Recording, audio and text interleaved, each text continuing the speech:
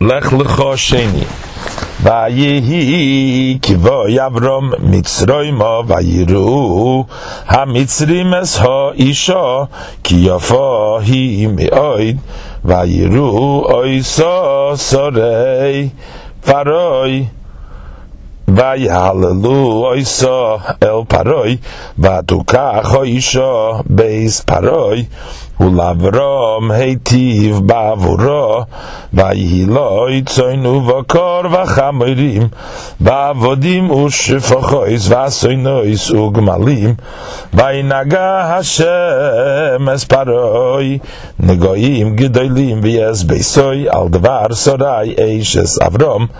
ויקרא פרעה לאברהם ויאמר מה זויס עשית לי למה לא הגדת לי כי אשתך היא למה אמרת אחויס היא וכך עשה לי לאישה ועתה הנה אשתך כך ולך ויצב עליו פרעה אנשים וישלחו עשוי ויעש אשתו ויעש כל אשר לו ויעל אברהם ממצרים הוא ואשתו וכל אשר לו ולא יתימוי הנגבו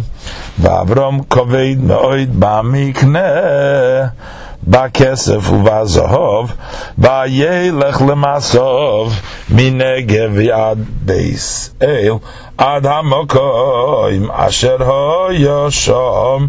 אהלוי בתחילה בין בית אל ובין האוי אל מקום המזבח אשר עשה שם בראשונה ויקרא שם אברהם בשם השם